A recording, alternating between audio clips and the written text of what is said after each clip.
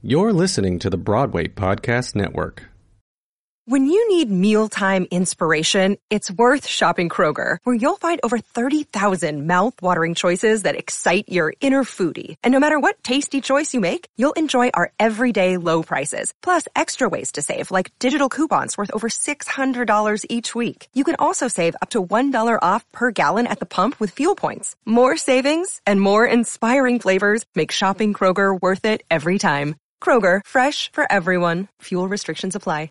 Another day is here, and you're ready for it. What to wear? Check. Breakfast, lunch, and dinner? Check. Planning for what's next and how to save for it? That's where Bank of America can help.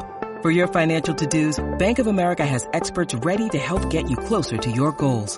Get started at one of our local financial centers or 24/7 in our mobile banking app. Find a location near you at bankofamerica.com/talktous.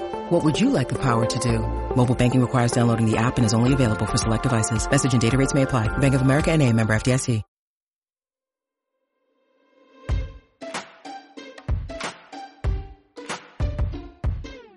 Welcome back, queers. This is Season 4, Episode 6. Today, Harrow and I are talking Tonys. Thesis on Joan is a podcast dedicated to amplifying voices from the LGBTQ+ community in the New York performing arts scene and examining the industry from a queer perspective. Join us as we sit down with groundbreaking theater folks, both on stage and behind the curtain. For many queers, theater has been an escape, and this podcast looks to have open conversations on where we've come from and where we're headed as a community while queering the canon along the way. All right. Hi, Harrow. Hey, Meghan. Oh, the Tonys happened. We watched them. They did. We didn't know if they were going to for a minute, but they did. I know. I feel like you can't talk about the Tonys this year without talking about the writers' strike. And I'm still kind of shocked that it went forward. I don't know. What do you think? Yeah, me too. And especially after you reminded me that the last time there was a writer's strike, they didn't happen. So I was kind of bracing myself for that, but I am glad that they did go on, and I hope that it's gonna help support the shows that were showcased. And it's always, I don't know, a pretty joyful night for me to be able to watch the Tonys. Yeah, I'm always like kind of amazed that like the whole country could, I don't know if they are, tune in to check out some musical numbers from Broadway. And the setup, because of the writer's strike, they had there's no script, right? So it was all very like dance heavy music.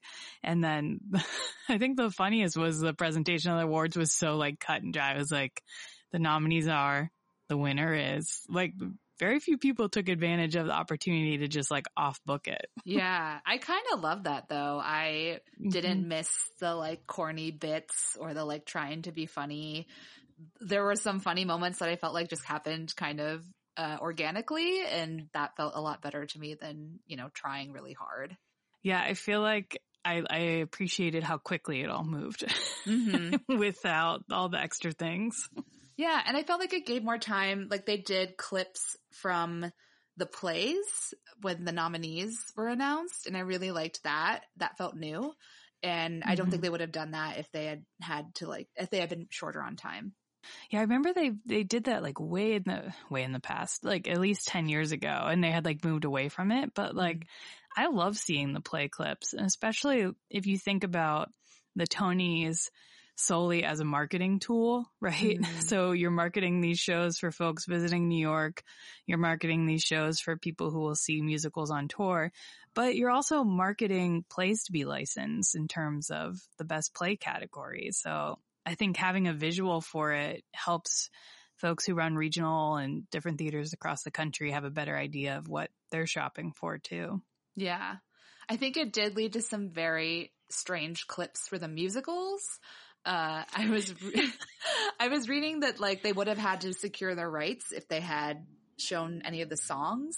So all the clips they showed were dialogue, were scenes, but it felt very strange and off, I think, for musicals to be showing that. Like the one that sticks out to my mind is Ruthie Ann Miles, because I was just gonna say, that's so weird. I mean, the spit take really got me. I'm like, oh, look how committed she is. Yeah, so her clip, she's playing, what is that character's name technically? Lucy. In Sweeney Todd. Lucy, okay. But yeah, the clip was literally just her talking and then spitting. Yeah. And I love the cut to her in the audience, and she was just like, shrugged shoulders, like, okay. Yeah, it seemed pretty clear that the performers had not okayed the clips that were chosen for. Yeah. I mean, that makes sense though with the music. I was wondering about that. But yeah, more clips. I think that's great. Feature as much of the shows as you can. Yeah. And for some of the shows that are closed, I'm like, that's the only thing I'll ever see from that performance probably. So yeah. Sadly. R.I.P. Because all the best plays or all the revival plays were closed except one. And I think most of the best plays are either almost closed or, yeah, so things move quickly in those categories. Mm-hmm. Yeah, and we had return host Ariana DeBose came back. Gosh, she can host anything, any day. Like, I think amazing. She's such a star. We have to talk about that big opening number where, you know, she flips through a blank script and then it goes into like a big dance montage through the gorgeous lobby of the United Palace where she flings her body fully down a flight of stairs to be caught. And I think we were watching it together and I think we all just like gasped aloud. Yeah. We were watching with our friend Christine and I think we were all just like, oh no. Like, that's terrifying. I mean, she made it look easy, but. Yeah. I think the angle they shot it from just made it also look very dramatic. Yeah. Death-defying feats by Ariana DeBose. It's bad to admit that when she was flipping through the blank script, I didn't even think about what that symbolized. I'm just like, okay, I don't know, we're going rogue. And then I was like, oh yeah, writer's strike. Right. Forgot. Yeah. And they brought it up a lot. So I think if anyone was worried about the Tonys happening in spite of the strike, I think it was very much a vehicle for many people to speak up about supporting it and fighting for it. So absolutely, yeah. It didn't occur to me that the writer's strike would also impact like the people writing lyrics, like new lyrics for the Tonys, and that's why there weren't really songs with lyrics in them that that were original pieces. But I kind of like that too, and the dancing was amazing. Yeah, the dancing was great, and I feel like that's rarely featured on this broadcast. So there were definitely some queer couple partners dancing in the opening act. Did you see that? That was very exciting. Oh, I saw it, and I heard you go, okay. Yeah, that was a nice little Easter egg moment there. The framing of it was just what it needed to be. It wasn't like overly hosted either. I feel like she only came on maybe like 4 or 5 times throughout the whole broadcast. So. One of my favorite moments was when she was like, welcome whoever shows up on stage. I don't remember that part. Oh my gosh. Yeah. Yeah, she must have not known, like didn't have the cards or whatever for who was coming up next. Oh, that's true, because there's no prompter. So. Yeah, and she was in the audience at that point. That was very funny. It was David Henry Hwang was one of them, and I forget who the other person was. My friend was like, she had one job. Yeah. It's a lot of stuff to remember. It is. Yeah. No, I cut her some slack. Yeah. I was trying to think if there were any other like kind of wacky off book moments. Kind of the one that sticks with me is when, somebody called the governor of Florida the Grand Wizard. Yeah, Danae Benton. That was Danae Benton. Okay. Fuck yeah. When she was presenting the Teacher of the Year award. So amazing. That was such a good moment. Yeah. And speaking of the Teacher of the Year award, yet again, the Tonys finds ways to be the most inaccessible award show to watch on television. This year it was on Pluto TV, which downloaded for the first time on Sunday, took it off my iPad after. Sorry, Pluto TV. But yeah, it'll always like just kind of tear me up a little bit that they present all the creative awards off regular broadcast. So like was it over half of the awards they did in the first Act 1? Including the one like best score. Yeah. That I just can't. Why? Best score was first. And so if you couldn't even get the app to work, you missed it. Wow. And that's the second time Janine Tesori's had to accept a Tony Award off air, basically. Such bullshit. Yeah. It's not fair. Yeah. They only saved like the big show awards and the performance awards and the big writing awards. But like all these creative, I don't know. I feel like you always see like the most rich representation from like the creatives and like the most interesting speeches. And yeah, it's sad that that's cut because a lot of people don't even know that these are careers that exist in the theater. Yeah, exactly. And I don't know what the solution is. Like, I also don't want a 5-hour Tony broadcast, right? Because people aren't going to stay for that. But yeah. Only us. I know. I'm like, give me an 8-hour Tony broadcast. I'm ready. I'll watch every minute. Yep. Yeah. It's not like there was anything I'd want cut from the televised broadcast. I thought it was all good content. Absolutely. So the format will continue to be weird. Can't wait to see what they do next year. It'll be like, go to this park, download this app that's location specific. You can watch one number here and then you have to go to this other look. I don't know. It's going to be like Pokemon Go brings you the Tonys, but the least accessible. Amazing. Yeah. So the big award of the night, Best Musical went to Kimberly Akimbo, which you've seen. I have not seen. And I was actually a little surprised, even though I knew they were in the running for this. What did you think? Yeah, I think of all the show, I haven't seen Shucked, which I still really want to see. So I can't really speak to that. But of the other shows, I haven't seen New York, New York either. But this felt the most original. This and Shucked, so I was kind of rooting for Kimberly or Shucked. Yeah.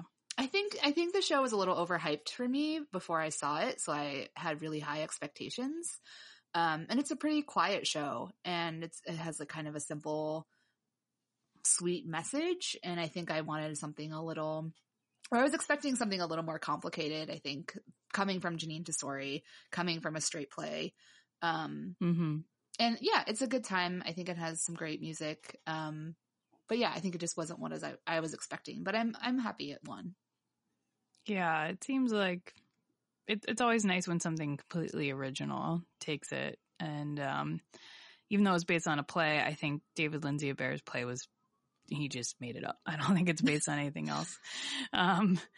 But yeah, and 2 performers won, Victoria Clark and Bonnie Milligan. And you said that their performances were great, right? I fucking love Bonnie. Like, I'm so glad that she's getting all the accolades because she's amazing. Like, she was the best part of the show for me.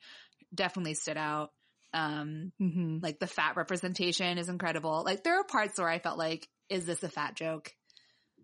And I hope it's not, but I think, again, like, depends on kind of the audience perception that it could be seen as a fat joke. But I think they were trying to not do that as much as possible. Yeah.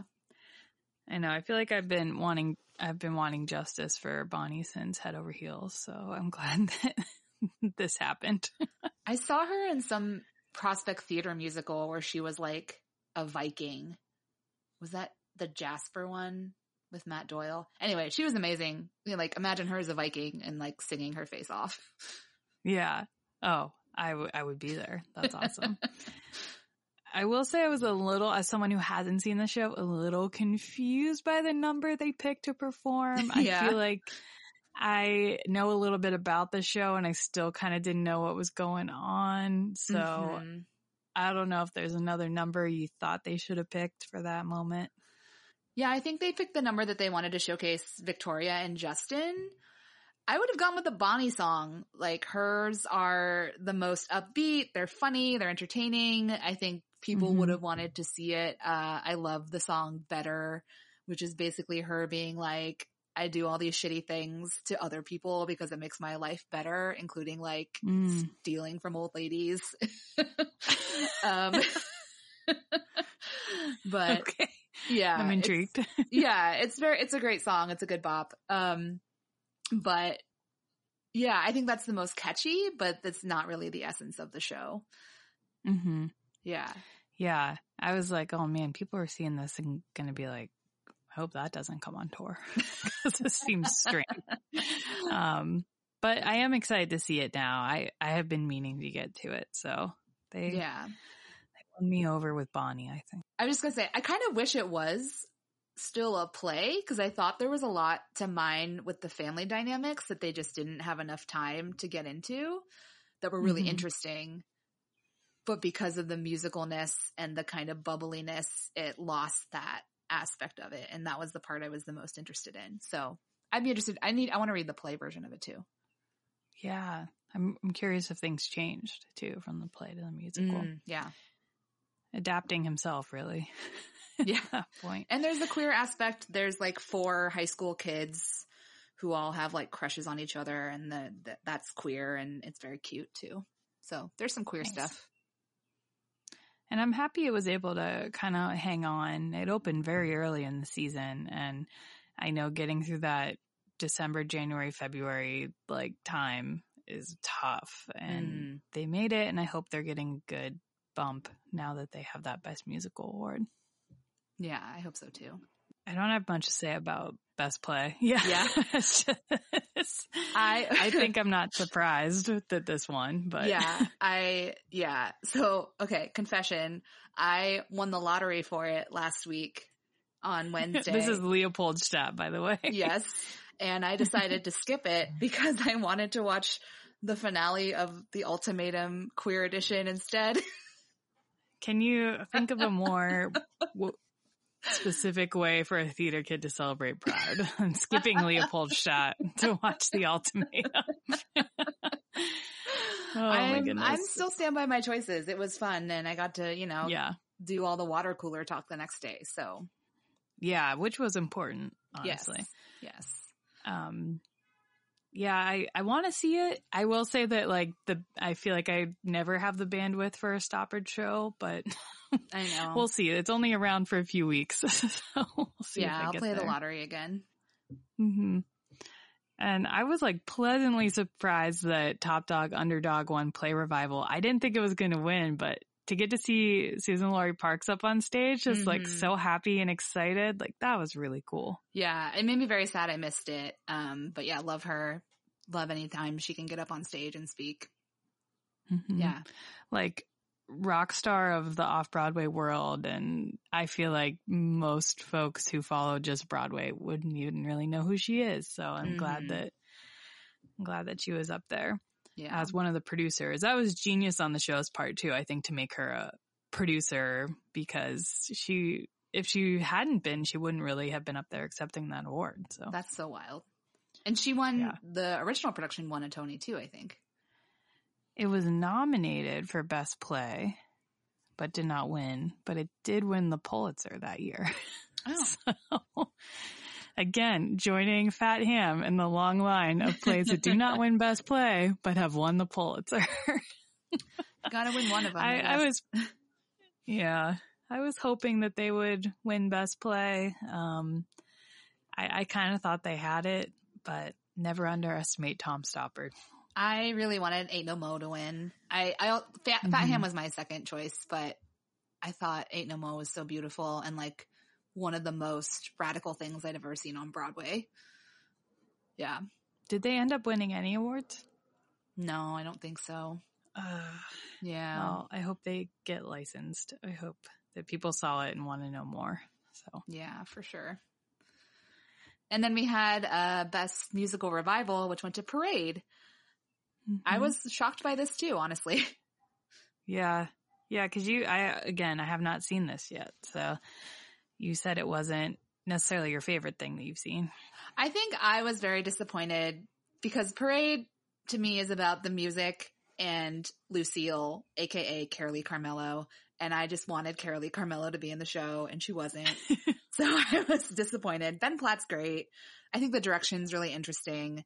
I was struck by how, because I watched the a video recording of the original at Toft at the Performing Arts Library, but I don't think I got how much of the show is about the framing of this murder, of this lynching, and like how the politics behind what was going on at the time made it happen. That's really clear in this revival. And I felt anxious through the whole show, even though I knew what was going to happen. I was just so anxious about, the outcome. And the music is gorgeous. So yeah, it's, I'm glad it won.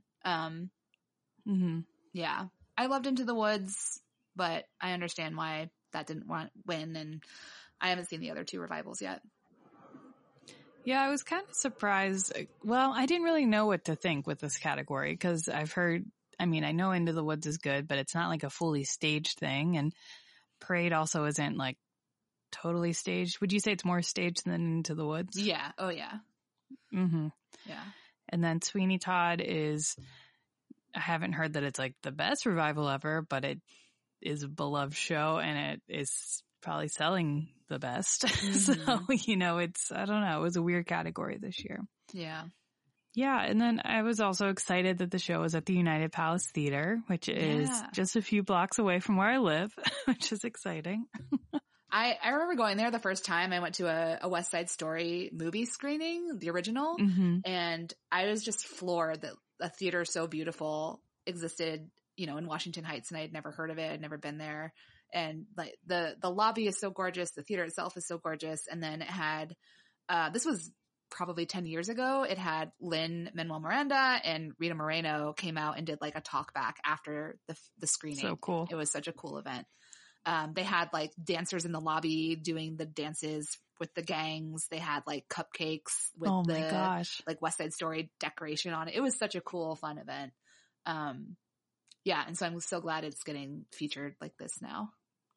Yeah, it was, I think what a great feature of it too, from the lobby to like into the actual house. Like I know my dad texted me like, whoa, like I can't believe this theater looks like this. Cause if you do go to Broadway theaters, he's been to many and they don't look like that. This was like a huge touring house, like spectacle. Yeah. So again, just like that, I hope the plays get licensed. I hope people are booking the United Palace for stuff. It's so ornate. This. Yeah.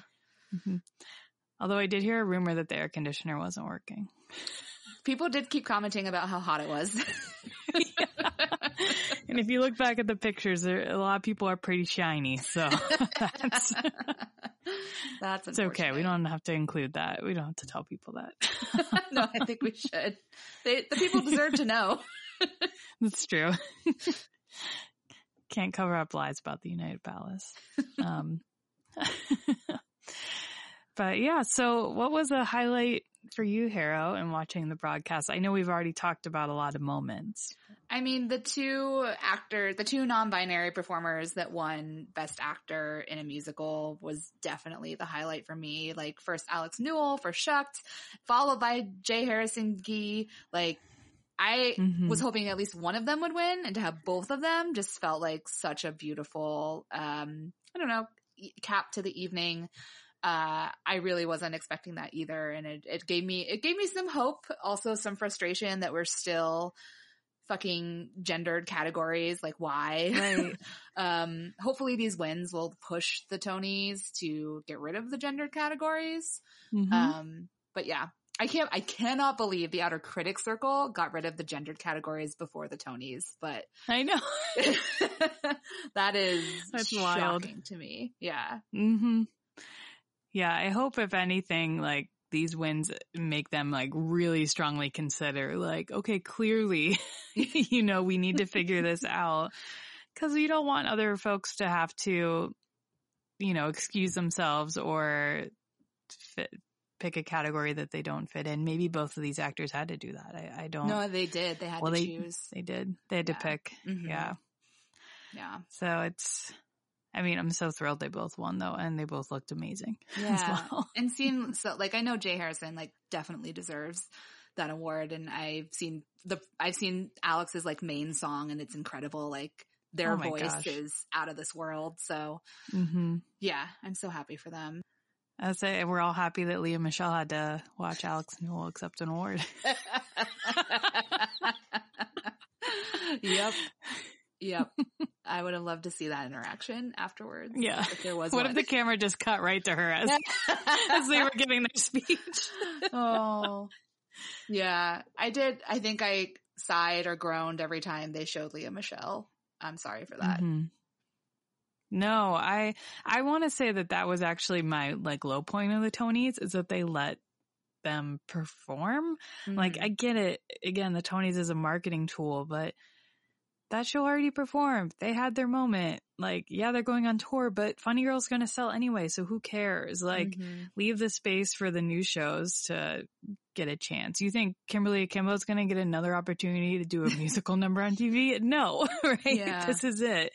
So why are we closing it out with a song everyone knows with a person everyone recognizes? She's already performed that song on the Tonys. Yep. Yeah. A performance we've already seen on the Tonys. Yeah, so that was a bummer. Yeah. But I was very grateful we didn't have to see Christian Borle in a dress at any point. This is true. Yes, yeah. I'm glad whoever structured that performance, they did a nice job showing us about the tap, showing us why we need to all go celebrate J. Harrison Yee, but we, tastefully did not include Christian Borle's drag moment on national TV. I thought Some Like It Hot had one of the best performances that night. It was so, like classic musical theater. The choreography looked great. The costumes are so beautiful. I bet that will get it some ticket sales. Yeah, I hope so. I hope everyone got some kind of bump from this. Like a show like Life of Pi, I hope they got a lot of ticket sales after all those design awards. Yeah. They were mostly not broadcast, but they did show some things. I was so happy Life of Pi won so many awards. I really love that production. Did you know that one of the understudies for the main character, who's usually a boy, is a queer woman? No. Yeah, or at least a queer AFAB person. I would cool. love to see that person go on. Yeah. Oh, that's awesome. Yeah. I like of the performances I preferred. I really liked the Anne Juliet one. I thought that was really fun. And I enjoyed the Sweeney one because I hadn't really seen the choreography or the staging of any of it. And I wasn't expecting it to be so choreographed, but I was into it. It was real creepy. Yeah. I was like, give me that wall of sound. Like they showed you like, we got the numbers and we're going to scream in your face. And I'm like, all right, great. Yes. I was disappointed that Annalee Ashford wasn't part of the performance. I mean, I know she's amazing, but does the rest of America know? Not sure. She's been in a lot of televised stuff now. And at least small things. But not singing The Worst Pies in London. That's true. It's true. Did you watch Masters of Sex? No, but Grace always talks about it because she's gay in it, right? Or she's a queer character in it. With Sarah Silverman. Yeah, I gotta watch that. I really like that show. Lizzie Kaplan is in it too, and she's fantastic. And I'm always here for Lizzie Kaplan. And Allison Janney. Allison Janney's role is incredible. Yeah, it's been on my list forever. I need to watch it. It's great. Okay, performances we already talked about Kimberly Akimbo. And Funny Girl. The other one I just want to shout out is like, why do It Takes Two from Into the Woods? Why? It's all for Milky White, right? Yeah. They should have done, anything else. Like one of the most kind of boring numbers.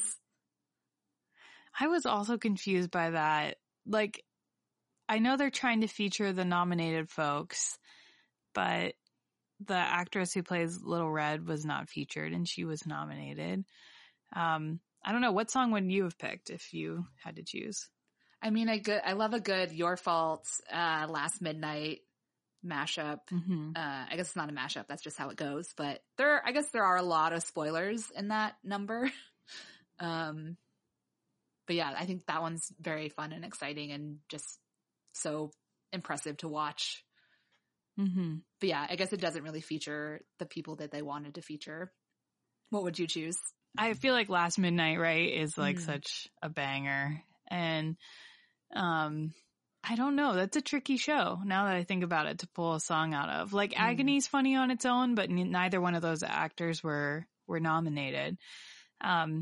I'm just thinking like from the tour perspective, if you're watching the Tonys, that show looked really small after what they did. So maybe like part of the opening with the whip? actually. Yeah, do the opening like Shuck did. That's what it felt like they did. Yeah. I mean, the opening is like a 15-minute song, but like they could have cut it down maybe.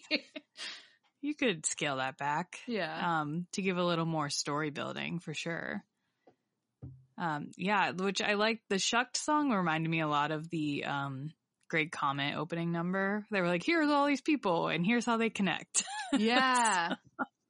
Yeah. I really want to see Shucked. I'm excited. And the corn kick line was great.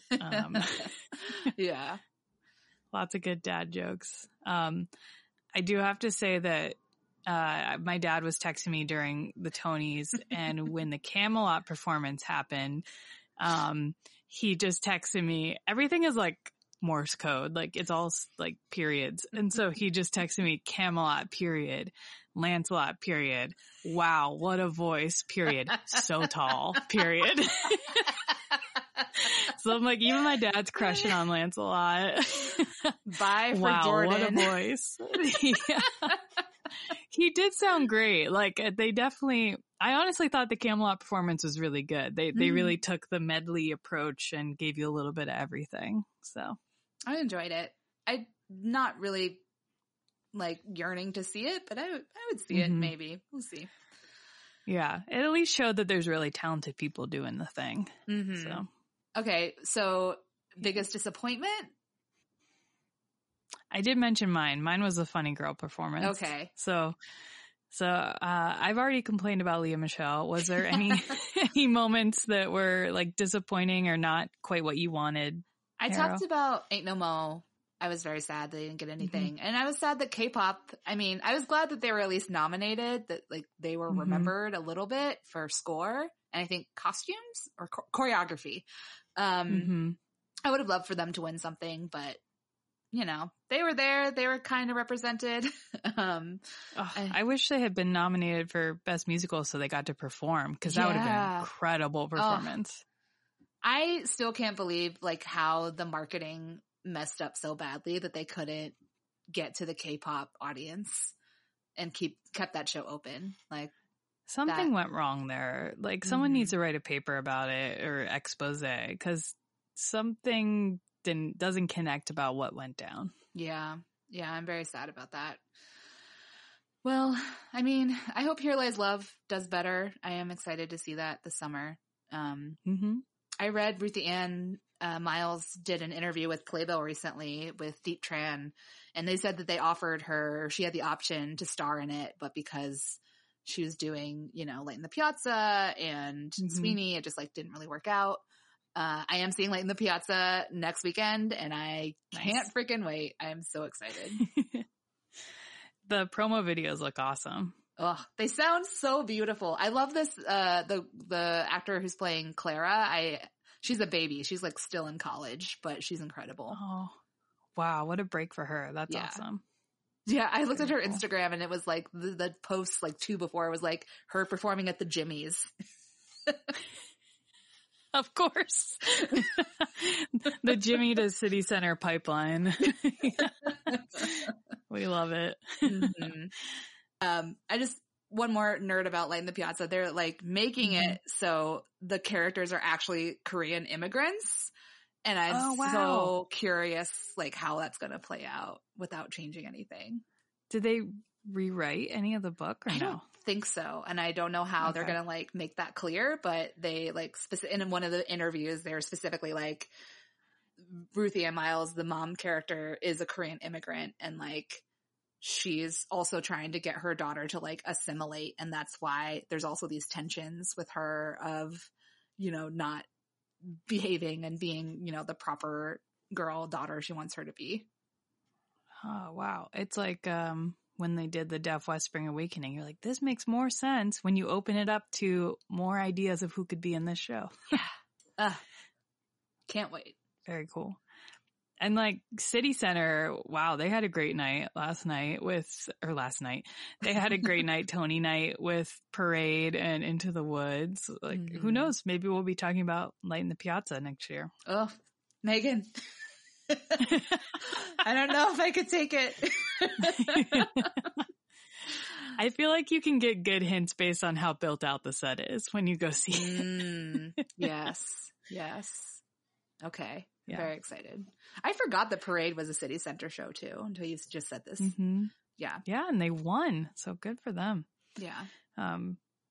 But it felt like a robust Tony season this year. I think we're finally post-COVID where it doesn't seem like folks are like still waiting it out. I felt like people came in when they felt like their shows were ready, and I hope that continues next year and we have another like kind of rich, varied season. Yeah. More diversity. I don't know if anyone's looking for Tony voters. Meghan and I would be happy to be on that committee. Yeah. Dreams. Yes. So this episode's action of the ep is helping bring queer events to youth by supporting Drag Story Hour NYC. Drag Story Hour NYC produces storytelling and creative arts programs for children and teens presented by local drag artists in libraries, schools, and other community spaces in all 5 boroughs in New York City, and virtually. Through fun and fabulous educational experiences, the programs celebrate gender diversity in all forms of difference to build empathy and give kids the confidence to express themselves however they feel comfortable. You can call your local library and ask them to book a Drag Story Hour event. DSH NYC is an approved vendor with all 3 public library systems in the city. Local public library branches can book events through the library's central administration. You can also call your New York City Council member and ask them to allocate discretionary funding to Drag Queen Story Hour NYC. If your council member gives them funding, DSH programs can be free for your local schools and libraries. We'll link to the information to find out who your council member is. When you call, tell them that you are a constituent and that you would like your council member to allocate discretionary funding to Drag Queen Story Hour NYC to bring the program to the district. You can also volunteer with DSH by tabling at awareness events, working fundraising events, posting on social media, and helping with administrative work. We'll link to the volunteer list sign-up form.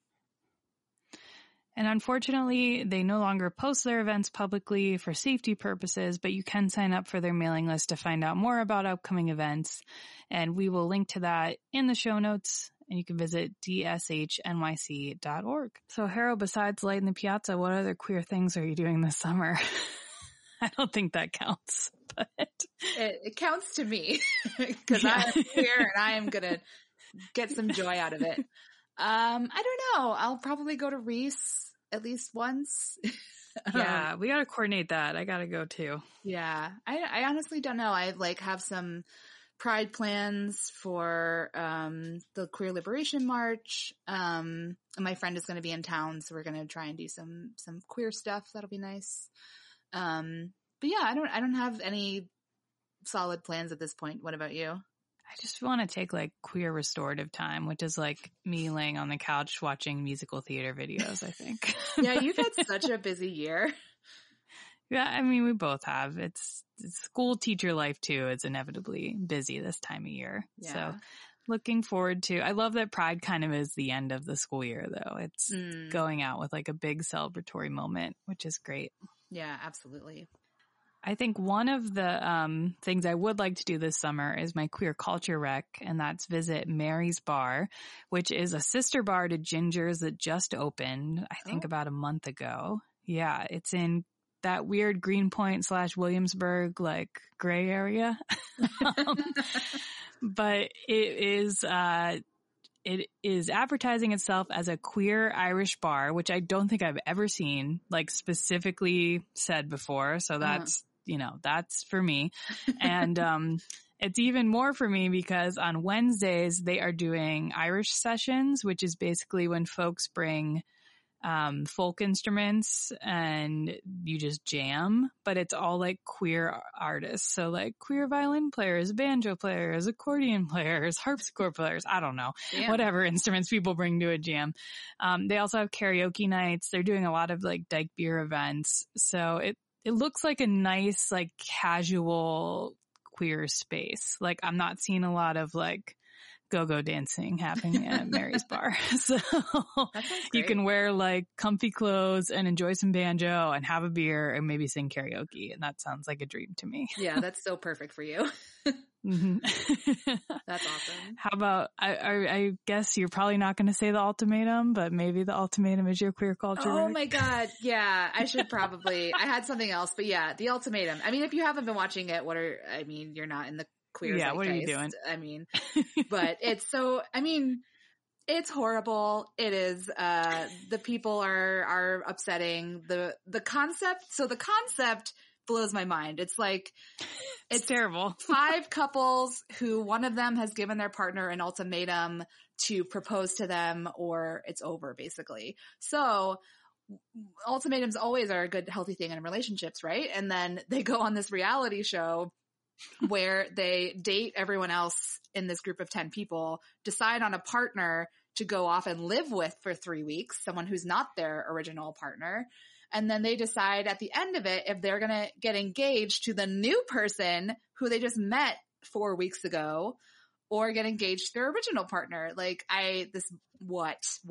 Chaos. It's such queer chaos. I mean, originally it was straight chaos, but now it's queer chaos. Yeah. But it's, this is the queer trash we've been dreaming of. And I was very into it. The reunion has some problematic aspects with some domestic violence. So if you are, it's not shown, but it's discussed. And someone is like very triggered by it. So if that's something you want to avoid, don't watch the last episode.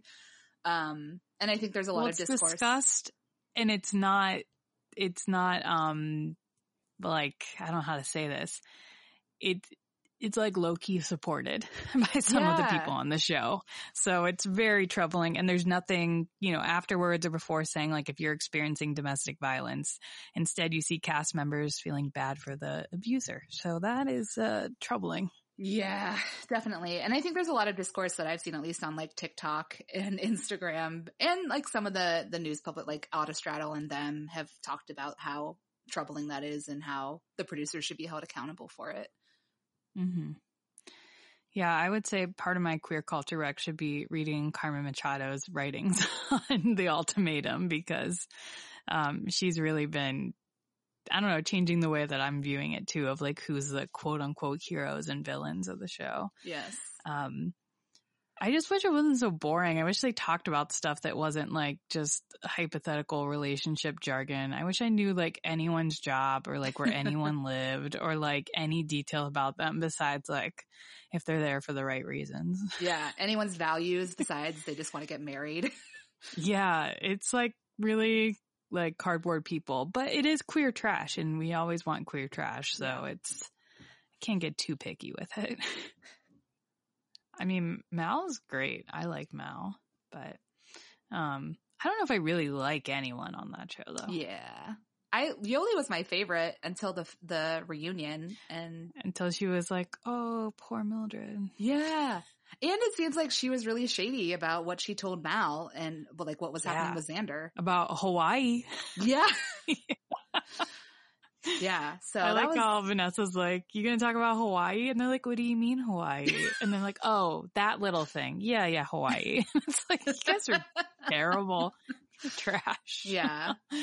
I thought Lexi was very pretty, but she's a baby. Oh yeah.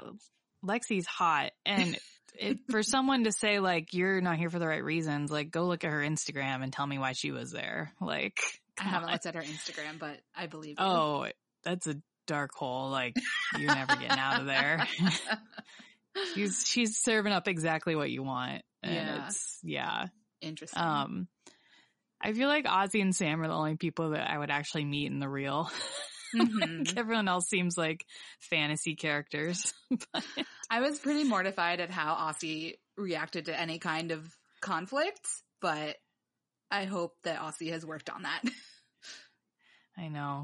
Like literally running away from everything. Yeah. But at least they had a real conversation with someone on the show about like what they're going through, which is not true for most of the characters. I'm saying characters, they're not real. So. That's legit. If you probably watched it, but if not, watch it. Well, this is our last episode before we go on a summer hiatus. Yeah. So I hope everyone enjoys Pride, does some queer, relaxing summer activities, and we will see you in the fall. Yeah, fall theater season. Okay, bye. Bye, queers. See ya. Thanks for listening. If you like, please rate and review us and share us with your friends. So excited to hear your queer culture recommendations or any of your ideas on how we could queer the canon. You can call us, yes, actually call us and leave us a voicemail at 845-445-9251 or send us an email at thesisonjoan@gmail.com. Until next time, keep it queer. Not that it'd be that hard for y'all to do. All right. Hey, Harrow. Hey, Megan. Should we do Tony's happened. Oh, yeah, we should do the cold open. Hey, it's Leslie Odom Jr. here on the Broadway Podcast Network to tell you about the Rise Theater Directory, a program of Maestro Music. Rise is a national online resource designed to connect and empower backstage and administrative and creative theater professionals from underrepresented backgrounds.